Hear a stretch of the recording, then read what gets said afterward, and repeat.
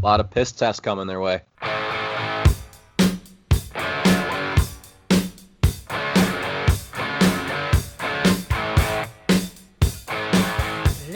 What's going on, ladies and gentlemen? It is Wednesday, September 2nd, and we finally crossed over the hump into September. We're starting to get into fall, but good to see you, boys. Let's catch up on things. Jack, want to give listeners a rundown of Riding with the Chirp Boys? Yeah, I do. All right, so normally we record on Monday or Tuesday nights, and we have a day or so to kind of let our bet marinate. We haven't won yet. I think the closest we got was 2 weeks ago where we were a couple runs away from winning, but we're recording now on Sunday afternoon. And we got a little bit of a dagger. So we had a chance to win right around $210, Tom. It's be like $210 in some sense. So yeah, $210. Okay, so we had a huge day of underdogs. We had the Tigers plus 172.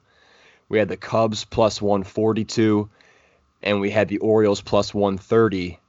We were clicking right along, and then the Orioles lost on a walk-off bomb. We're getting close. We were like 1 for 3 to start. Then we had a couple weeks at two for 3, and now we're like walk-offs away from winning. So keep getting the votes in. And this week what we're going to do is to give a little bit more variables throughout the week. We're going to do longest home run in feet. So throughout Wednesday, all the Wednesday games through all of the games on Saturday, the longest home run from MLB StatCast, whoever's the closest without going over, will be the winner. Multiple days in there. There's been some long runs already this season. So, yeah, get your numbers in. Send them over to @plus_chirp, and we'll be looking for some responses there. So let's dive into some baseball talk. Things continue to stay heated on the pitch. So Cubs were playing, who would it have been? The Reds this past weekend. And Anthony Rizzo is at the plate, and guy comes in, one of his first debuts, if not like his first debut in the MLB, and gets high and inside and just barely misses Anthony Rizzo's head.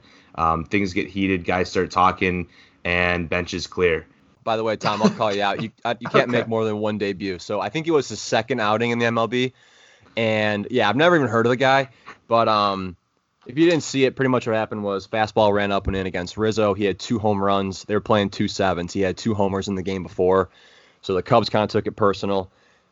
I don't really think there's much to it. I think it's just a good example of how the season's weird, and that with no fans, you just, you're looking for an edge. You're looking for an additional adrenaline rush, and guys are hearing things that they normally wouldn't hear, and next thing you know, the bench is clear. So I will point out that the Cubs bullpen was first to the scuffle. They beat the Reds in the bullpen race to the actual epicenter of the little vocal argument. So that's a win for my boys in blue. Mitch, what do you got?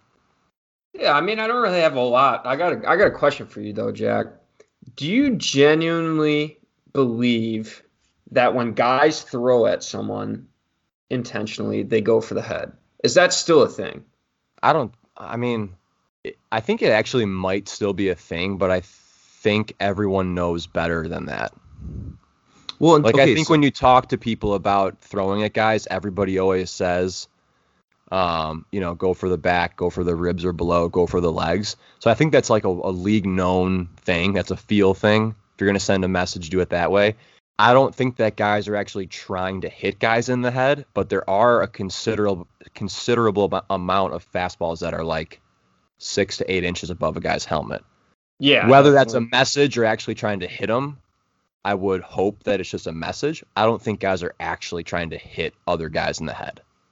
Well, I think the biggest thing here, too, is that, whether this guy was trying to hit him or not on the Reds, hitting Rizzo, it was that the Cubs came back and threw at them as well. So it was obvious that, like, 2 pitchers, it wasn't unintentional the second time around, whether the first one was or not. And I think that's what stirred it up, is the coach started getting fired up, shouting at Rizzo, and Rizzo's standing there and first, like, I didn't tell him to do it. It just kind of happened, and then that's just kind of what stirred the pot and got everybody going. So whether the first one was intentional or not, I think the second one just easily was.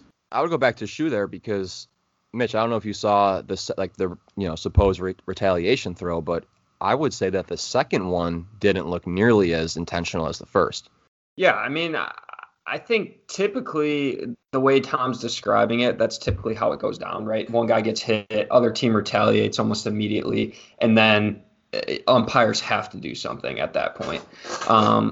maybe I'm naive to it, but I just don't think guys intentionally throw at guys' heads. Like, I don't think that's a thing. I think guys just, like, really aren't that good. Like, they don't have that much command. Like, I really don't think guys are good enough to pinpoint a guy squared up in the back. Like, I think there's guys in the MLB that are capable of doing that, but on the whole general population of the MLB, I don't think that's like, guys aren't that good. So if you're going to aim at someone, I'd say, like, almost aim at their hip. So if you're going to miss, you're at least going to miss in the range of the back or the legs or something like that. But it's terrible when you see something coming up in the head. You can't really do anything about it.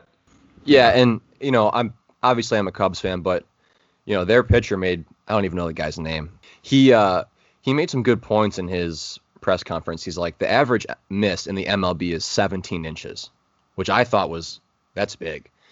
And the scouting report on Rizzo is like, try to bust him inside. He crowds the plate. That's just been his MO forever. So if you look at it, aside from throwing at a guy after he's having a lot of success, which does happen to kind of slow people down from time to time, he makes great points where it's like, look, I was just trying to go up and in. I didn't execute a pitch.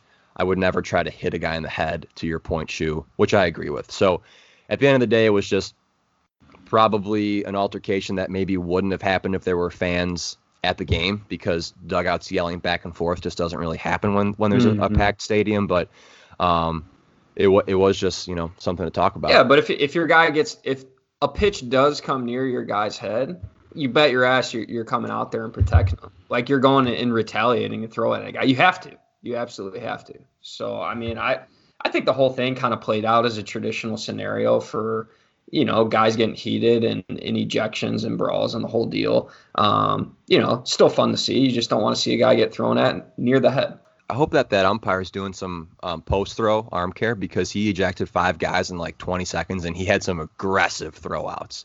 Let's head over to something a little bit lighter, and the topic of the new baseball cup. Jack, do you mind giving a rundown for listeners about, what you read on your end and what that might look like here?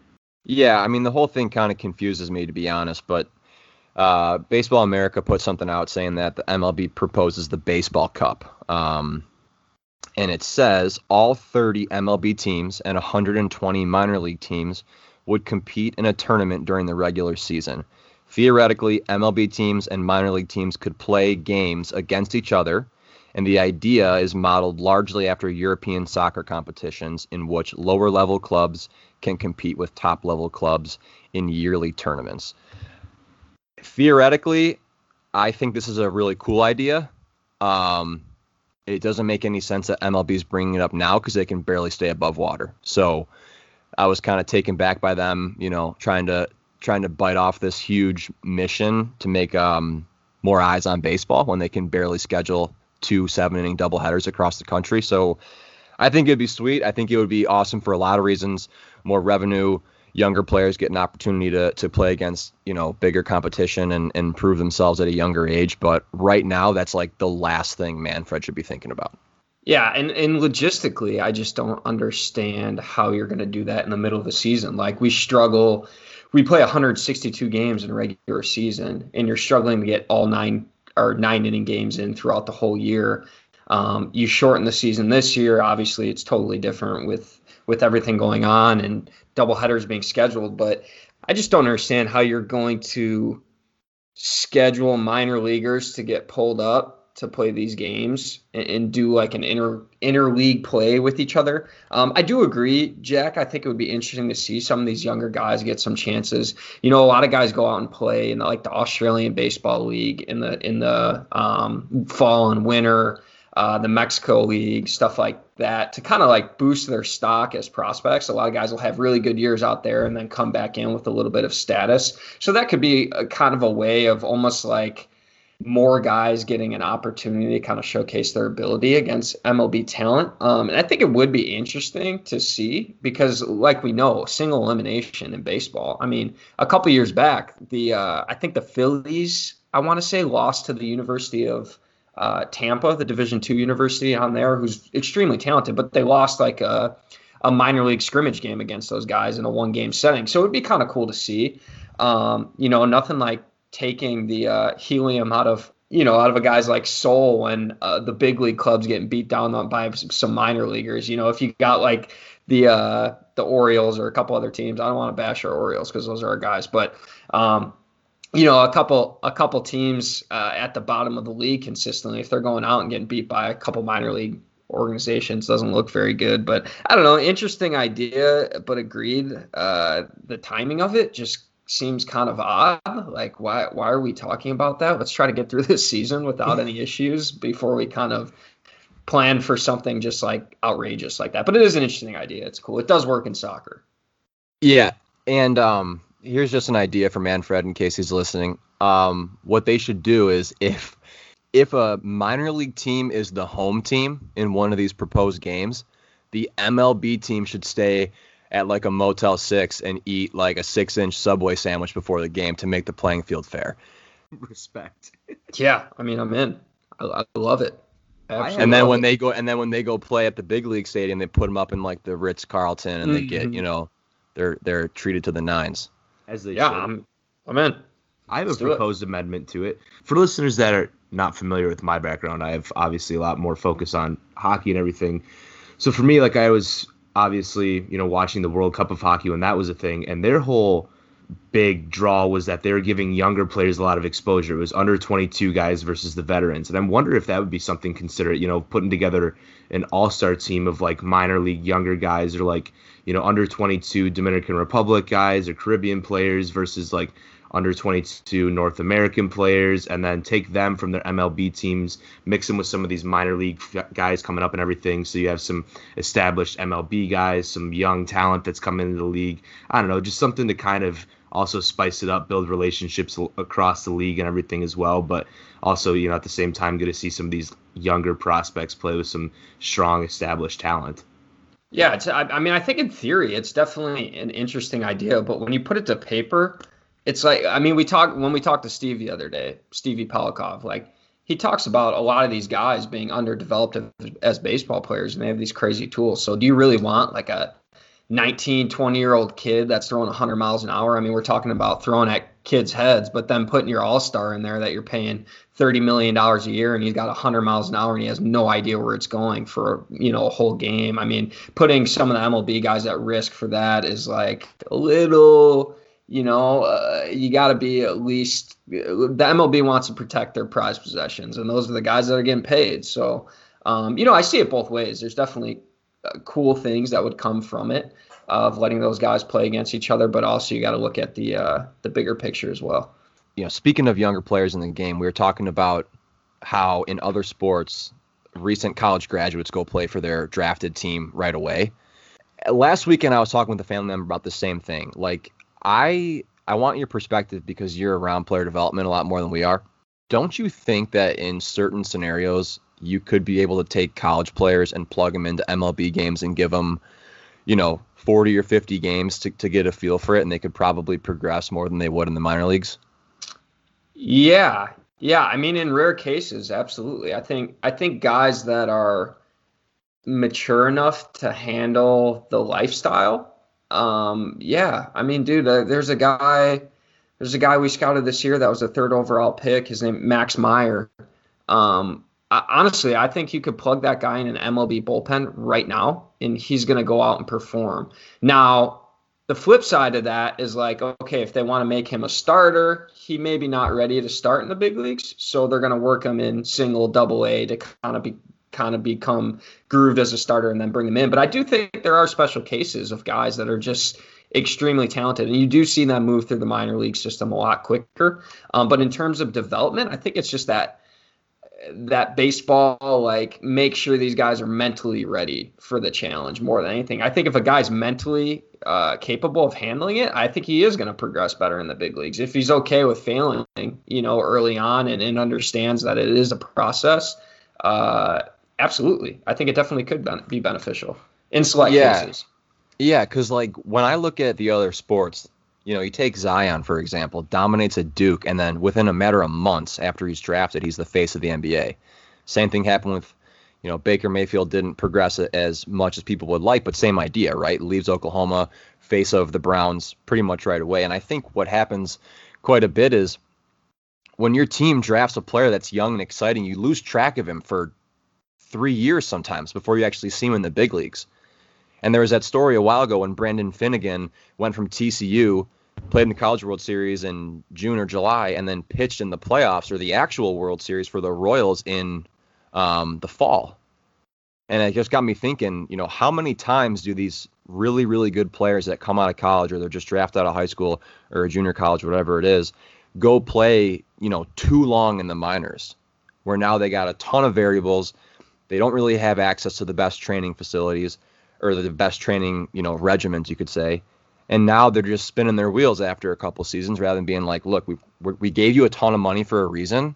We're just going to plug you into this lineup and go prove yourself. Yeah, and I think you bring up a lot of interesting points for sure. I mean, absolutely. And you think as a pitcher, I mean, both of us were pitchers, like, imagine going through 4 different pitching coaches before you get to the big leagues and then had to settle in with a guy like that. And I know most organizations kind of preach the same thing, but you know how it is. Like, even the same message, there could be 2 coaches with the same message, but it just doesn't get as across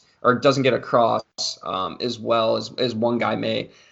So if you do throw a guy in the big leagues with professional coaches and they get comfortable, there may be some struggles early on because the competition level is going to be extremely different than it would be at A-ball or AA or whatever. But you're going to learn a lot, that's for sure. So if the guy can handle it, I agree, man. I mean, I think it would be interesting to see if it works out. I think it's just like part of its baseball culture where we've done this for so long. And it's been this way forever that it's not really going to change.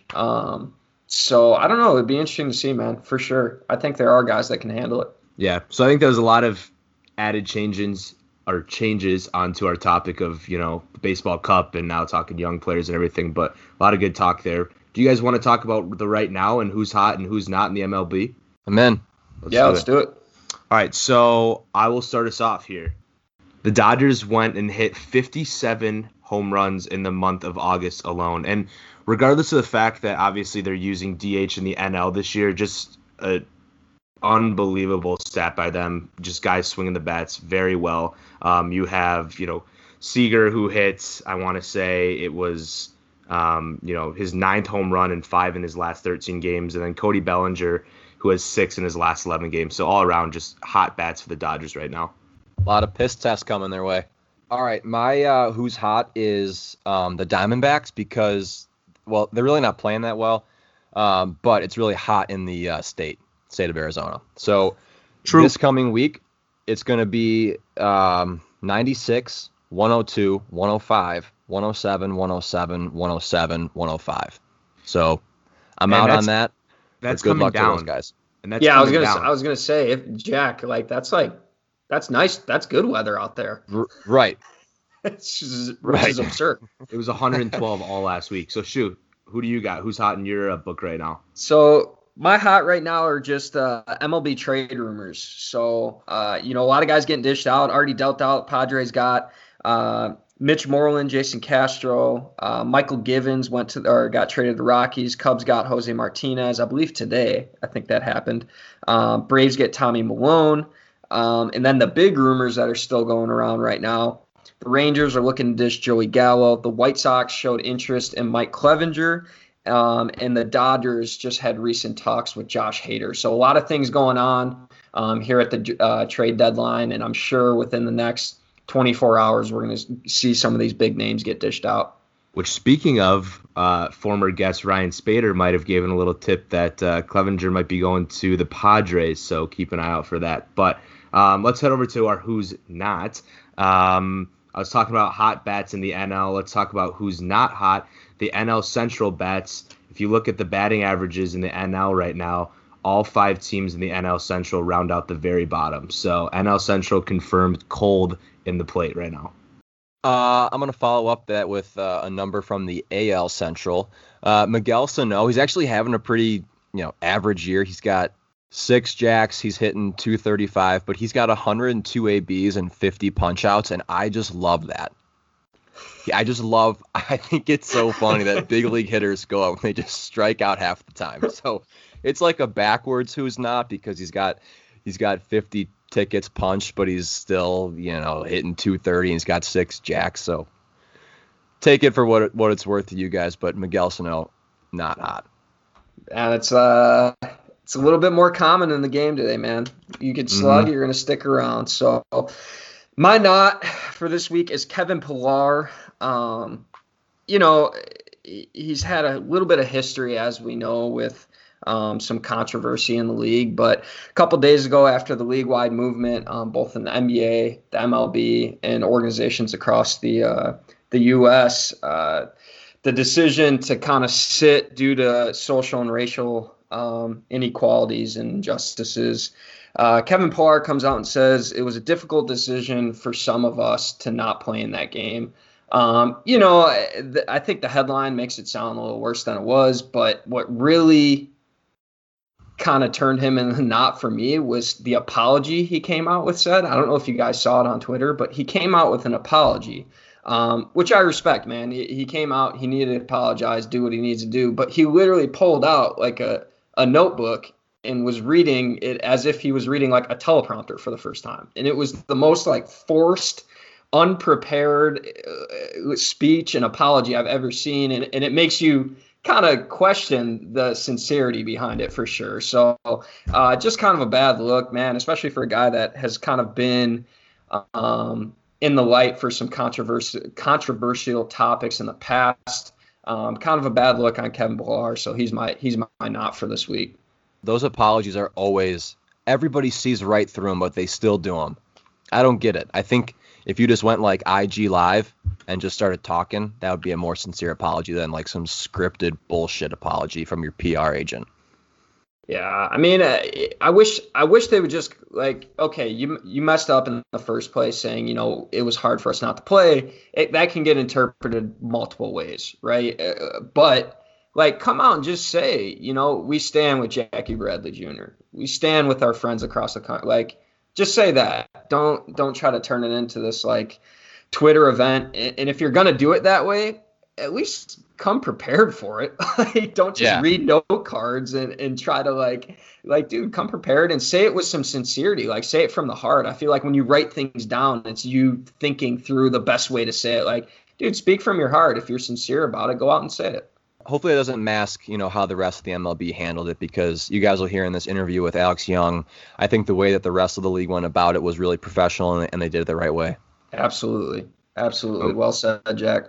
And we'll get over to that interview after we do our scouting report. So let's dive into that. Our scouting report is brought to you by GOAT Baseball. Head over to their website. That is GOATBSBL.com.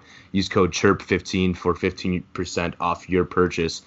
And this week, we're going to be debating all things that make your Super Bowl party great. Is that what you guys would title it as? I don't know if that's like the best way to phrase it, but yeah, that's cool. Good, Tom. In honor of fantasy football draft talk heating up and training camp wrapping up, we're going to talk about what makes the Super Bowl party great. Yes, sir. So, Shu, you are on the starting block for this week's episode, getting us going. It'll go Shu, Jack, Tommy. Oh, so I get the golden ticket to the best answer out there, is what you're saying. Yeah, 100%. Number one answer. It's like that. What's that game show where it's like the Family Feud? We'll play a little Family Feud. The number one answer. Miller Lights. Miller Lights is what you need. Ding, ding, ding, ding, ding, ding, ding. Sponsor us. 99 people said Miller Lights. All right, Jack, you're up. Okay. Seating arrangement. Mm-hmm. Can you explain? I like the answer. I want to hear what you got. Yeah, so I'm just kind of assuming that all the good beer is there, all the good food, appetizers are there. There's nothing worse than walking into a Super Bowl party and there's like not enough chairs and a crammed couch and there's no real room to kind of settle in for the game. So a big thing for me is the seating arrangement. Give the guests enough room to cozy up, watch a game, and eat too much food. Agreed. All right, my number one thing for Super Bowl parties is just the food, the great dishes. I can't say food as a whole, but I will go with the crock pot appetizers because I think that won't take food as a whole, but crock pot appetizers will be my number one spot. And you could You could throw a lot. You could throw a lot in there. Yeah. What's your favorite crock pot app, Tom? Probably buffalo chicken dip, or when people bring those like barbecue meatball things on like Yes. stick. Oh yeah. Those are such Yeah. a sleeper pick for Or a crock pot app. the little crock pot wieners, the little hot dogs, those barbecue like hot dogs. I don't know if Yeah, it's a that's- crock pot dishes, but I think they might stay warm in a crock pot. But yes, Yeah. I agree. Yeah. All right. All right. I'm up. It's my go. Mm-hmm. You need the Super Bowl square board. The squares. Damn it. Yep. Yeah. Need Super All right. Bowl square board. That is an Now, essential for all us degenerate gamblers out there. Now I'm scrambling because, okay. All right. We're good. You have to take the Monday off. That's what makes the Super Bowl special. When you have that Monday off of work and you're just, everyone's kind of slowing down, towards halftime because they got to drive home or they got to work the next day, and you booked that Monday off about a month in advance, you're set. I like that. Gas pedal. I like that. Shoe, mine kind of is similar to yours, but also very different because I think that the squares is completely in its own category. So I'm going to say when your bet hits at the end of the game. Like when you are kind of either locked in or your bet is going to hit at the very end of the game. So bet hitting is there's actually no better feeling than that. Like you're already enjoying the Super Bowl so much, and then you just got a little cash in your pocket too. It's phenomenal feeling. Mm-hmm. Like that. I like that, Tom. Back to the top. Back to the top. Last round. All right. Man, I'm between two here. I'm going to go with, you need surround sound. You need a TV with surround sound system. You want to feel that whole game. You want to feel like you're actually on the 50-yard line. You want the whole environment to be shook. So I'm going to go surround sound. Good pick. All right, I'm going to go halftime performer. Okay. So I don't think that the show needs to be that great, but I think the hype needs to be there leading up to the show. Yes, because you need to be excited for the halftime show. You can't, even if the show, like, I think you're right, because I don't know how many people actually watch it, but it just is kind of exciting for halftime to be a thing when there is a good halftime show. It just gives you the option. Mm-hmm. If you don't even have the option to watch, it's going to be bad. That's just such a kind of drag. Yeah, and that's such a good pick because the Super Bowl, in terms of like the actual game, is not for everyone. We know that. Like you got your girlfriend that doesn't want to watch the game, or your buddy that knows nothing about football, Masa, and you show up to this, and you show up to the game excited to watch the game. But some people are just like, I kind of just want the food and the halftime show. So you do need a good halftime show to kind of please everyone. It's important.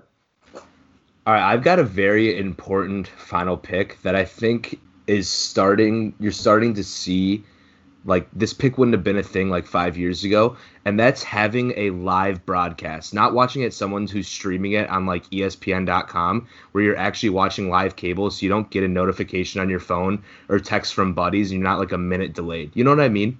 Yep. Like, so I think having a place where you can watch it with a live broadcast is very, very important. That's an interesting angle. Tom, that ties into my seating arrangement thing and kind of the idea of hosting, because I think last year my wife and I actually hosted our Super Bowl party, and we have just the basic cable that runs through our apartment complex, but we have all the apps for NBC, CBS, ESPN. So we streamed it through one of those apps, whatever it was, and like it just wasn't the same. Not that we were getting alerts, but like the commercial vibe felt different. So that's a great underrated pick. Well, the alerts are a problem too for that, Jack, because like you can't open Twitter, you can't open Facebook, you can't do it, you can't. Yeah. Like you just know you can't. And how many times do you know you can't do it, but you just like routinely go check Twitter and you're like, oh shit, I know what happened. Like it's terrible. Yeah. It's the worst. I was saying that with the caveat that like I don't have NFL alerts set up on my phone, and I wasn't on social media throughout the game. It's just overall, just the broadcast was a touch different, and it was noticeable. Yeah, definitely. You guys get any honorable mentions? You guys got anything? I was gonna say the person that or like the pizza guy that shows up at halftime with the pizza. Like pizza when you like kind of plan for a meal, maybe you have like a couple hour pregame to the Super Bowl, like an afternoon, like no one does lunch, and you're just gonna get pizza during the game as your meal. So when the pizza shows up, I think that's like a very important part of the game. Yeah, I had a great game on my honorable mention. Mm-hmm. Just like remember what was it, 2019 when the Patriots won 10-3 and the game sucked? Yep. Mm-hmm. Yeah, like come I on. think that was the lowest scoring game in history. It might be. If it's wrong, I apologize, but that was like one of the lowest in history, obviously.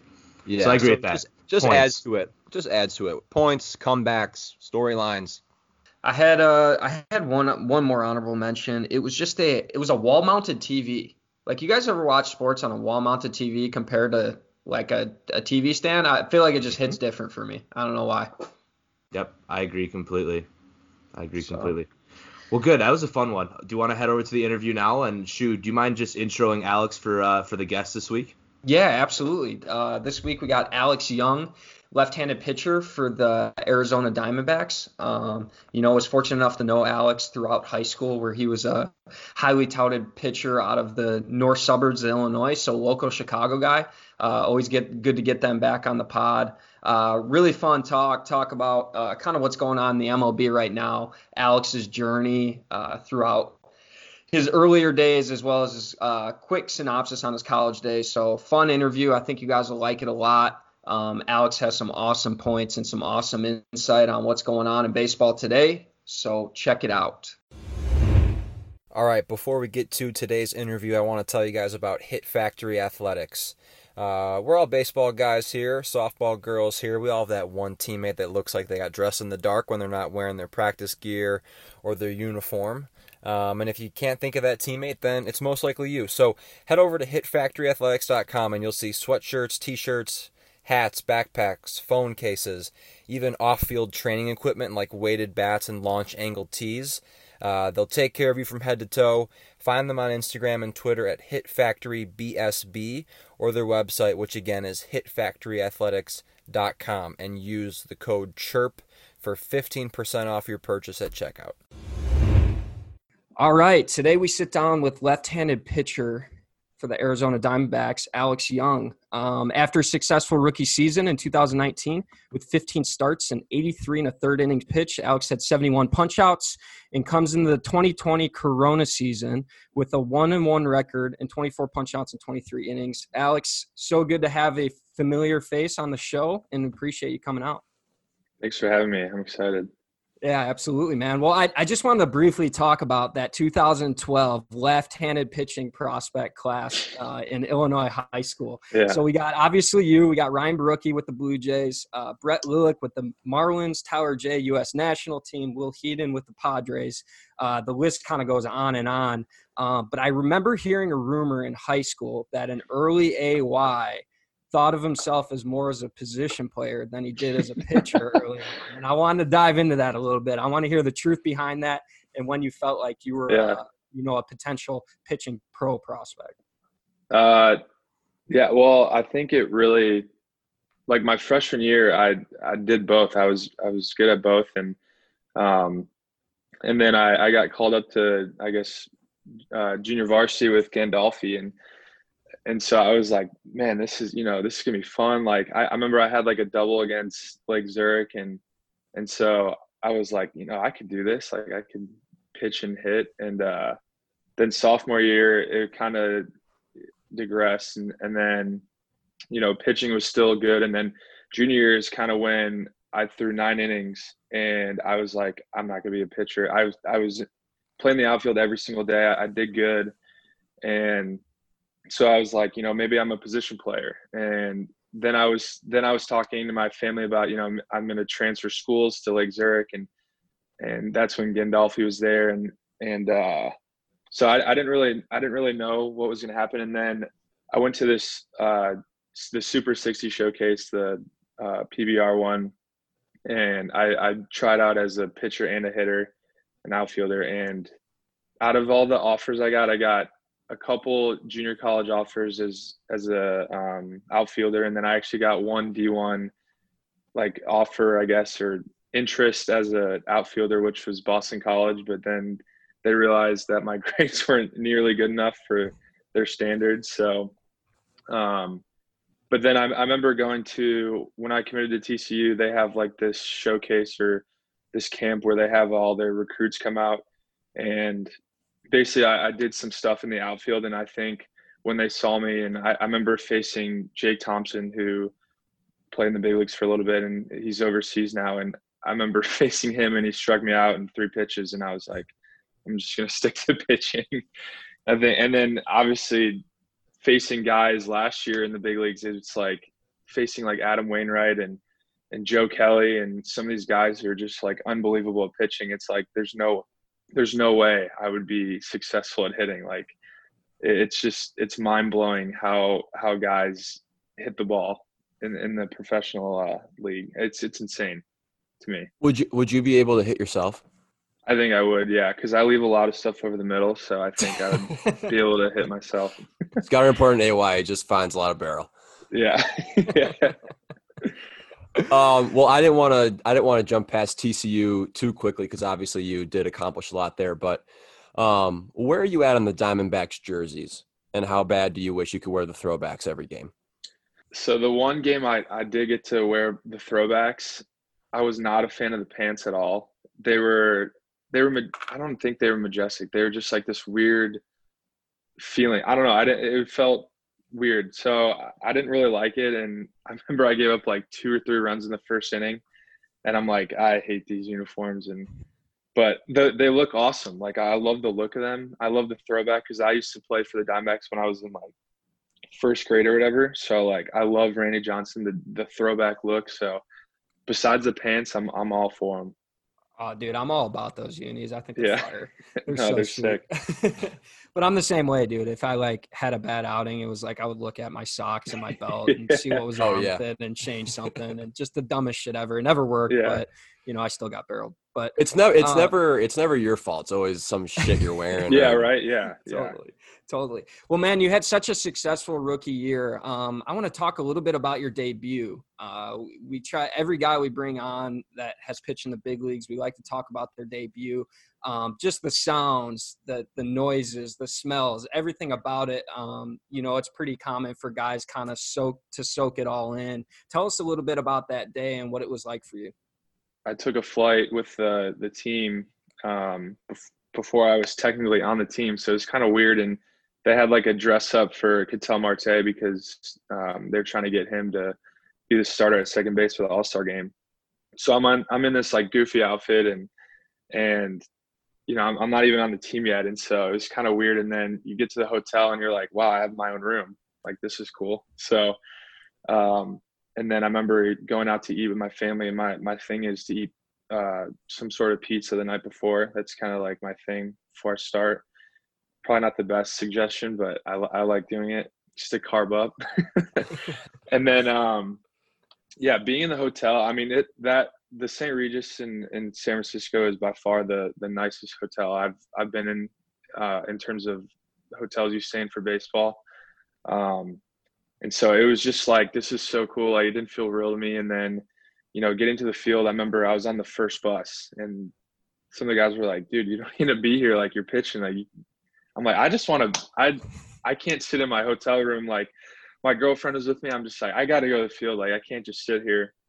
So get to the field early, just kind of like sitting there, just kind of like enjoying, just like walking around, just seeing everything. And I remember I just like went onto the field and just kind of like checking it out. And, I wanted to go on the mound and just kind of like get the scenery of like the whole aspect of, what I'm going to be seeing in the game. And I don't know, everything after that just felt natural. I felt at ease with pitching and everything. It didn't feel like the stage was too big. It just kind of like, I don't know. It was just, it's like, I said in an interview, I was like, I've prepared myself my whole life for this moment. So it's like, I'm not going to, be shy or, get too overwhelmed with it. I'm just going to embrace it. And cause it's like, I don't know when my next opportunity was going to be after that. So it was a cool experience. All my friends and family were there. So it was a day that, I'll never forget. And we got the win too. So that was sweet. It's funny you bring that up because a couple of weeks ago we had Devin Smeltzer on from the Twins. Okay. And he said the same thing. He's like, I've played that outing mentally in my head 100 times. So when I got to the field, it was just going out there and competing. And I always find it funny that I feel like more times than not, when guys make their debut, they actually throw really well because it's just a matter of going out there and enjoying it and soaking it all in.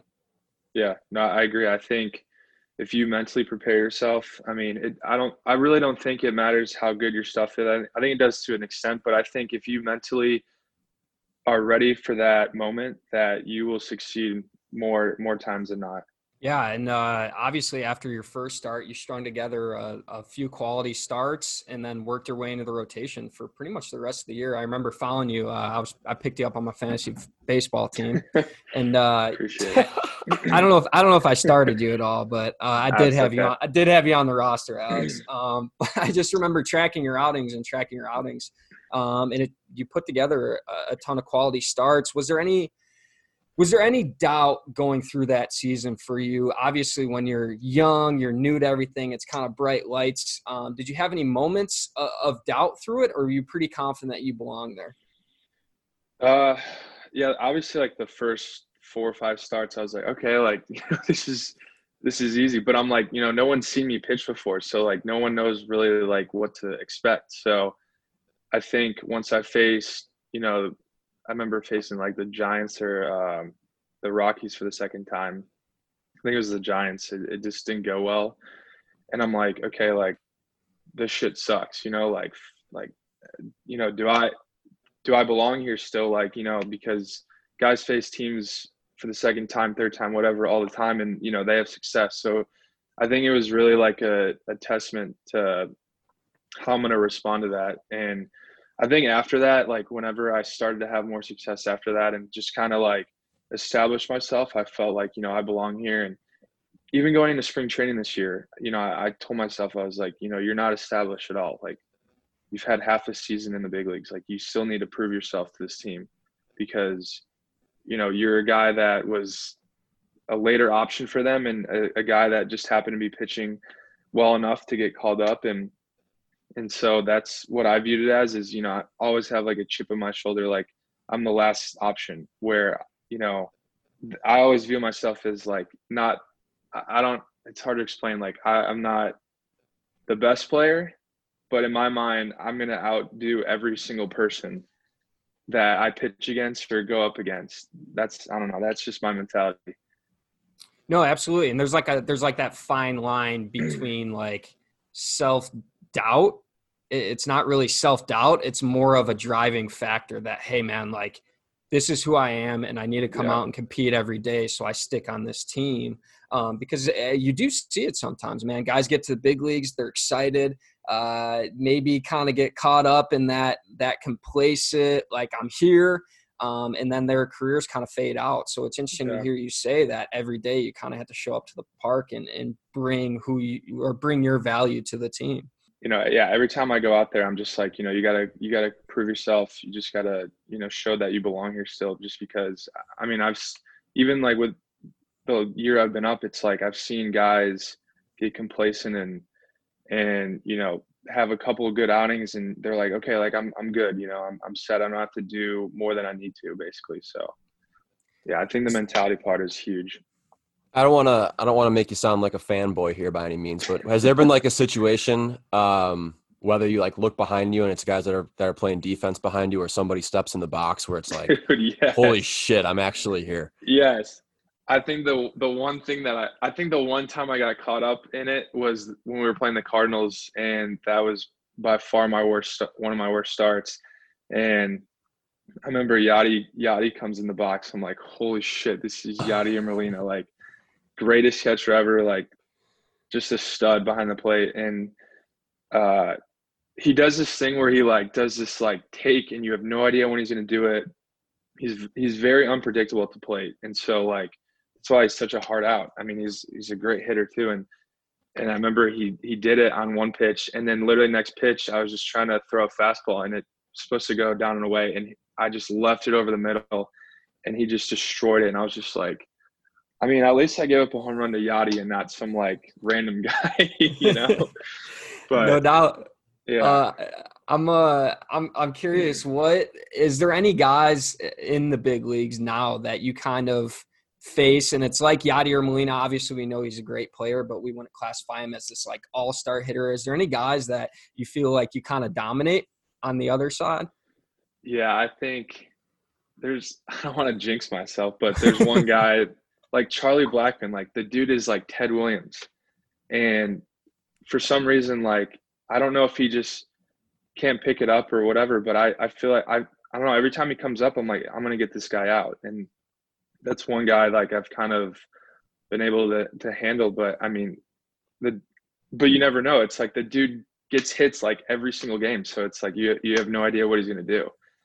So that's kind of one guy that surprisingly I've had success. I mean, it could be left on left stuff, but yeah, that's one guy I've had success on.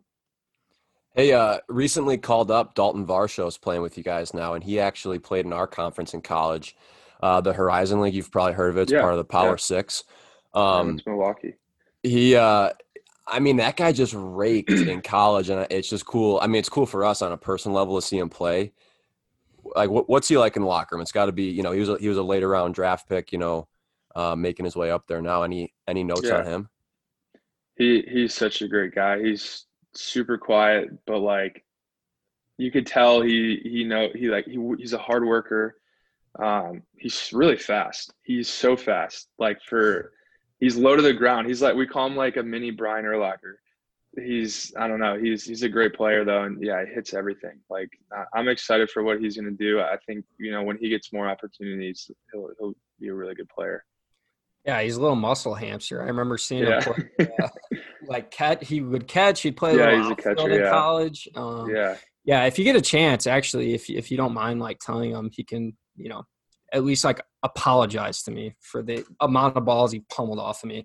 Actually, I think I tweeted about him a couple days ago when he got called up. I was like, his first base hit in the MLB was off of a sidearm pitcher, and I was like, that's pretty common. No, I saw that tweet actually. Yeah.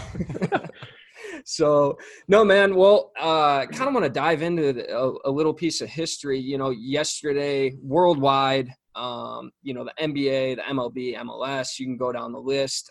A lot of holdouts, teams choosing to not play yesterday due to some social injustices, issues we have in our country. What was that like for your team? I heard a rumor that there was even thoughts of, from the Diamondbacks side, of guys playing and donating their checks to an actual cause to help the situation, which I thought was such an interesting and cool initiative from a team. Obviously, both teams decided to not play, as well as majority of the MLB. What was that initiative like, coming from an eyes of a guy that kind of lived it? Yeah, so we had a good conversation in our players only meeting, and one thing we thought of was, obviously, like, we want to, take a stand for what's going on. And I think we thought, is one game going to really do anything to really, take a stand? And we thought, if we play, we can donate that money to, the Players Alliance, their charity, or just some charity where, like, about what's going on, and kind of help, take an actual physical stand. Not playing game is too, but I think donating that money helps a lot more. But obviously people have different views on that. And for us, we also wanted to wear our black jerseys, or we also talked about wearing our Jackie Robinson jerseys for the rest of the homestand. Just kind of like show, like, we care, like, we're not just blowing this away. And obviously, we, like, last year, like, we had, 3 or 4 black players on our team. And this year we really have, like, 1. And so I think, the conversations we have, they're harder to talk about just because we don't, and we have our hitting coach, he's African-American. And so I think those are the conversations we need to have still, regardless of how many players we have on our team. And so it was weird yesterday. Like, it felt weird to not play. But everyone understood it. Everyone respected, because the Rockies, they had an emotional team meeting, and And so I know Matt Kemp and some of the other players led it, and they decided not to play. And obviously we're going to respect that. And I think it's powerful. I think it'd be cool if we had one day where we all, if we did it, I think it would be cool if we all did it together, where no one played on that day, just to kind of send a message. And I remember Archie Bradley was talking about it yesterday. He was like,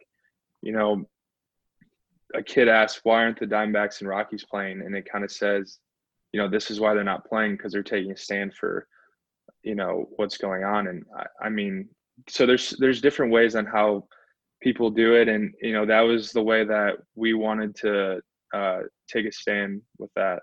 Yeah, obviously it's really hard to see what's going on and not agree with that. Yeah. I don't understand the other side of it. I think it's crazy, but how did that work for the Diamondbacks? Was it a top down thing where it came from the execs, or was it more of a team handled conversation? Yeah, I mean, that was a straight, just players only agreement where we wanted to do this, and because we knew the Rockies were talking about it, and so we were like, we need to talk about this,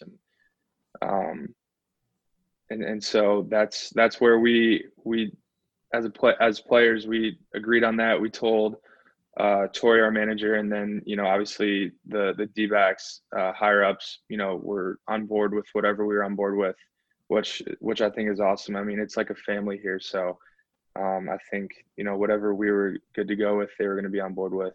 Yeah, totally. It was so great to see, just because I mean, you hop on social media, you hop on Twitter, and people are like, baseball players should stick to baseball, like they shouldn't have a viewpoint. They shouldn't talk about politics. And it's like, you guys have such a great platform to do a lot of good in the world. And to see you guys utilize that platform effectively and efficiently is so great to see, because it does send a message to people that, like, you guys have way more value in this life than just a baseball player. And a lot of people that didn't grow up an athlete, didn't go through the process, don't really realize that it's more than just showing up in the field and playing the game.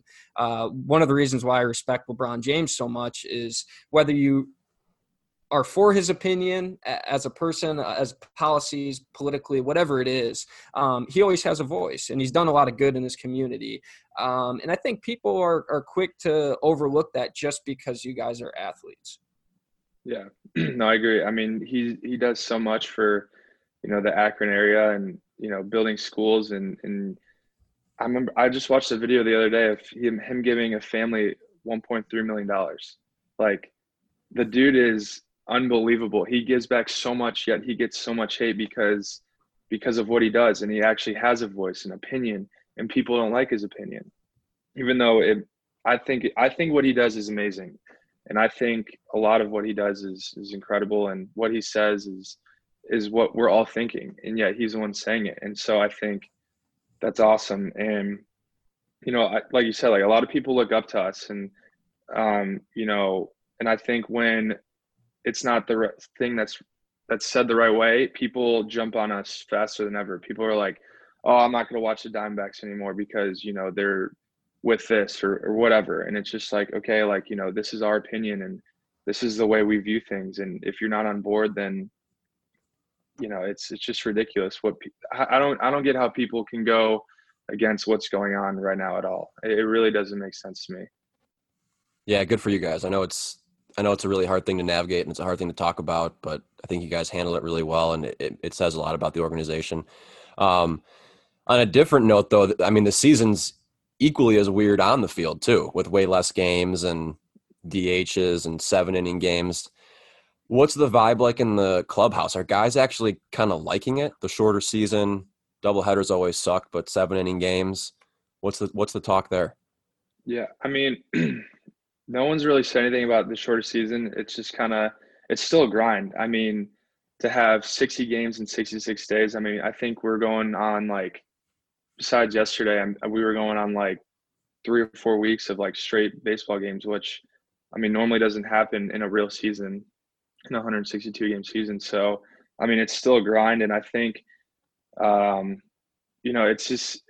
it's crazy to see all these guys, like a lot of guys getting hurt and stuff like that, just because of like how weird it is. It's like you go into spring training, you're stopped for 3-4 months. But I mean, guys are still throwing, working out. But I think it's that like workload of like the actual game really takes a hit on your season. And so but the vibe at first, the first couple games, it was weird because there's no fans in the stands, and people were kind of getting adjusted to like the crowd noise that we had. And I remember our first couple games, it was like it felt like white noise, like it was weird. And then they kind of restructured it to where the sound was going around the whole stadium, and it felt more realistic. And they had like D-backs chants and stuff like that. But you can hear everything on the field. Like if someone starts talking shit or like someone starts complaining or like anything is said, but everyone hears it. So I love that. It's just, yeah. I think that's funny. perfect. It's the basically biggest like fan of hot mics. I am the biggest fan of hot mics. It's like a backfield game, in a big league stadium. It's like, it's kind of weird. And it's like some guys are making their debuts this year, and I'm like, this has to be the weirdest thing ever. Like making your debut with your family's not there, and there's no one in the stands, and like, if like something happens, like, in a game, like you're not getting booed or whatever, but it's just kind of, I think people are liking it too, because people are like, oh, I don't have to, there's no media in the clubhouse or, whatever. But I don't know. I mean, it's still weird to me. Like, I mean, who knows if there's gonna be fans in a stadium next year? Like, we have no idea. So yeah, the vibe is so weird watching as a fan too. Like it literally feels like a backyard pickup game at times. I'm curious, like, is there adrenaline? Do you still get like the adrenaline to go out there? Because I know a lot of guys talk about needing that fan engagement and that crazy environment. For you, are you able to kind of get to the zone that you need to get to as a player? Yeah, it's called smelling salts. It's called Bang Energy. Dude, I love those things. Yeah, there's so many Red Bulls in the clubhouse and stuff like that. But oh, dude, I'm sold on the Diamondbacks. Yeah, I can't do that anymore. I don't know. I just kind of like, I'll just like try to hype myself up, or just kind of like get in the moment to where I just like my heart's just racing, and I don't know. But yeah, the adrenaline's still there though, especially like when I was coming out of the pen earlier this year. Halfway point. You guys just passed the halfway point of the season. How are you guys feeling right now as a club?